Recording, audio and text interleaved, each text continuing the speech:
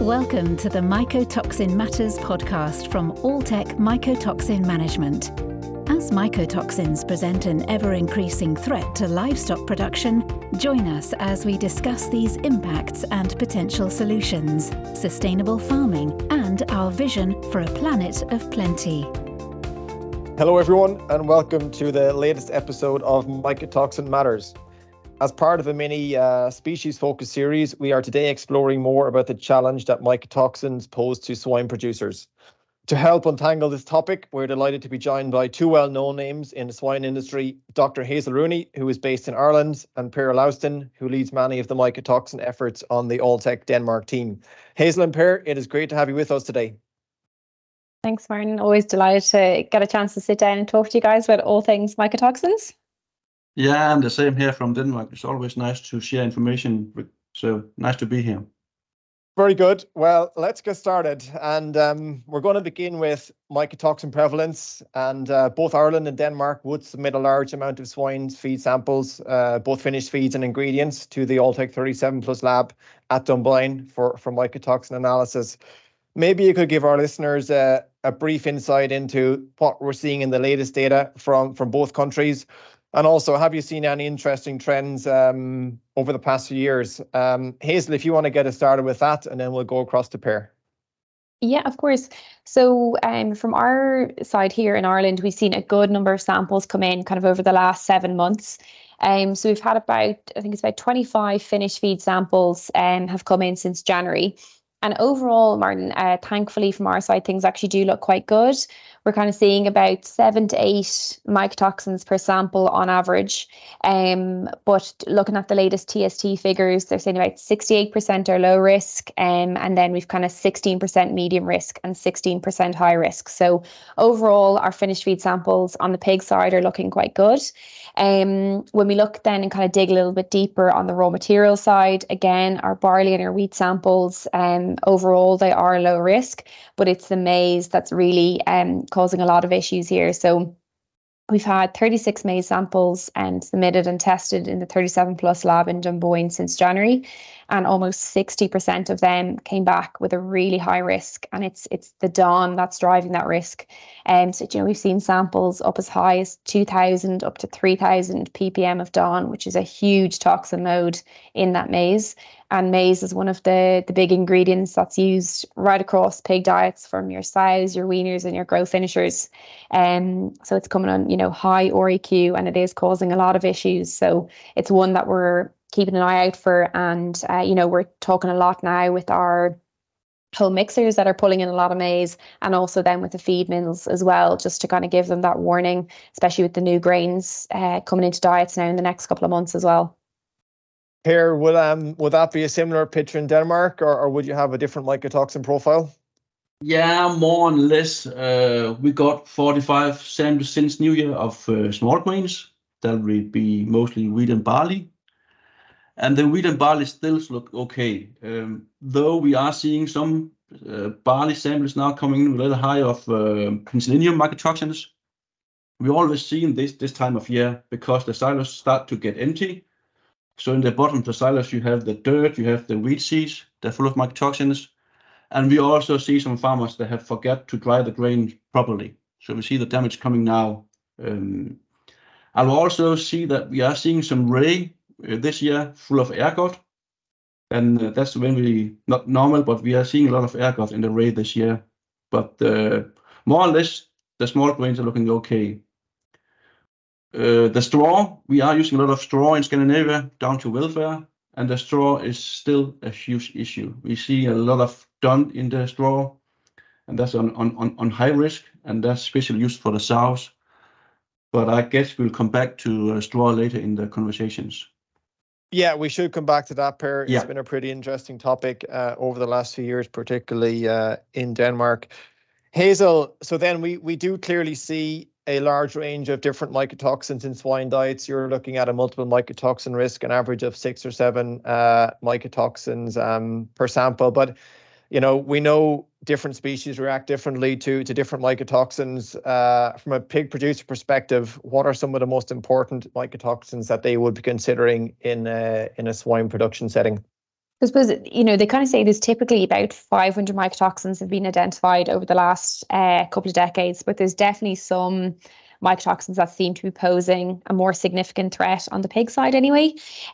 So that's the likes of your trichothecenes, that's particularly DON, seems to cause a big issue, and the T2 toxin, in pigs, the likes of your zearalenone, fumonisins, and the kind of ergot alkaloids as well are the ones that seem to kind of cause a lot of issues on farm.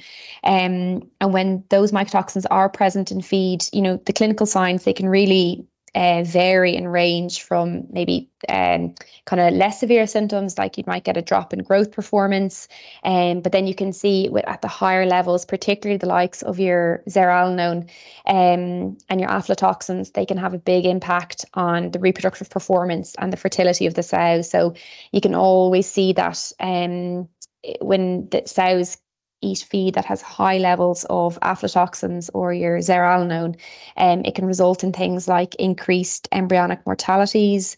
We typically see when we're on farms that are having issues, you get a lot more abortions in the breeding herd, and it might have an impact then on the number of piglets born alive in the litter. So you kind of see a lot on the fertility side of things. Then the other mycotoxins such as DON, so like that, we're seeing that a lot now coming into our maize samples. Usually the dietary intake of DON contaminated pig feed has a big impact on feed intake. So you usually see maybe pigs, they're rejecting a lot of feed, or it can also cause a lot of vomiting. So that toxin can commonly be referred to as vomitoxin due to its associated symptoms. So they're the kind of things that, in the clinical signs that you'd be looking out for on farm, or that's what a lot of our vets are picking up, and then they're calling us to get the samples tested because they think it's being caused by a mycotoxin issue in the feed. Sure, and within that, Per, you spend a lot of time working with vets in Denmark, and you spend a lot of time actively working with wine producers and getting out into the barns. Would you have anything to add in addition to what Hazel has covered off there around what are the potential signs of mycotoxin ingestion as you walk through those barns? Yeah, I totally agree with Hazel with all the signals we are seeing, but also to have focus on the small signals. I call them the more hidden signals. Little higher pre-conversion, a little lower growth. All these small things that start to add up and cost the farmer money. We've seen that a lot this year, I guess. And we also see a lot of piglets this year with diarrhea, more or less from when they're born. And we guess that because the sows have the mycotoxins and they're transferred into the colostrum, and then the piglets are starting to have mycotoxins from day one.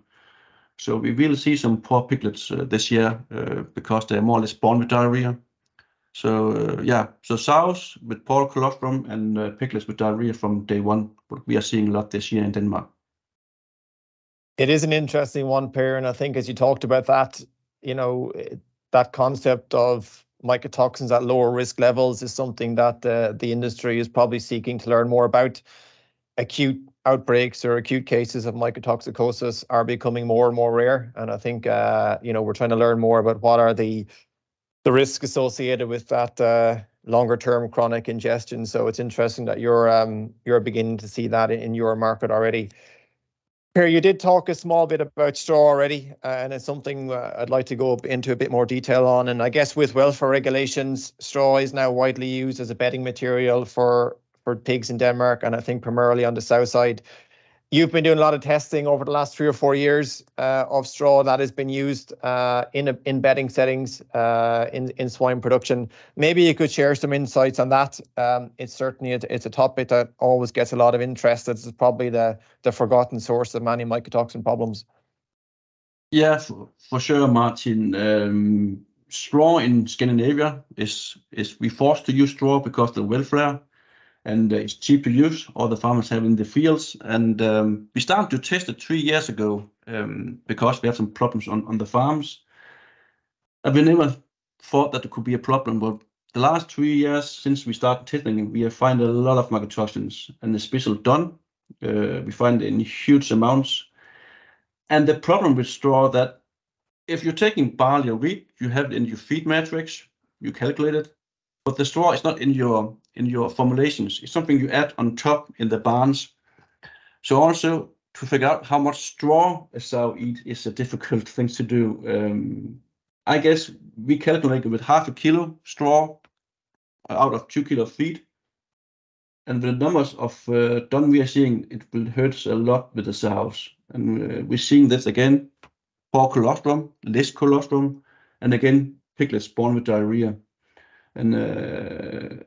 And also interesting is that the grain from the same field, the barley and wheat, are okay, but the straw is full of mycotoxins. So we started to look more into this year to ask more questions when we have the sampling. What are the straw coming from? Is this wheat or is this barley or winter or spring barley? What treatment have they done to the barley or wheat? So start to ask more questions to see if we can find some issues why we are seeing more mycotoxins in the straw. What is the industry reaction paired to some of those results that you're seeing coming through with the straw samples? Are producers, are they engaged with that? Or are they accepting that straw is now a potential source of mycotoxin contamination, and in general vets and so on? What has been the reaction to that? I think the reaction has been enormous. We can first of all see in the sampling. I think we're sending 5 or 10 samplings each week of straw the whole year. So it's been well taken that there could be an issue. We're also seeing farmers now start to make small trials on farm to see if they can protect the straw better. And we also, just start to learn more because it's quite new for us. There could be a problem. And of course, on the full bedding herds, it's even a bigger problem. So it's well known that it could be a problem. And we're also now seeing farmers 1 week before harvesting go around the fields and take sample of the straw to different fields and send into the plus 37 to see which straw is the best this year, what I can use for the sows. Hazel, speaking of straw, harvest is well underway in many parts of Europe right now. In particular, small grains like wheat and barley, and Alltech's European harvest analysis is now kicking off across the region. What would you say is the importance of engaging with a program like that, and the importance of testing those new crop ingredients that are coming off the fields at this time of year? Yeah, God, yeah, I was just saying that to a few colleagues earlier. I can't believe it's already come around to the harvest again. But I suppose with this, every year, that kind of mycotoxin profile in those small grains and forages or grass silages, it is always going to be changing. And, I've seen a huge kind of shift in weather patterns over the last couple of years, especially now in Europe this year. And, the temperatures are just absolutely soaring.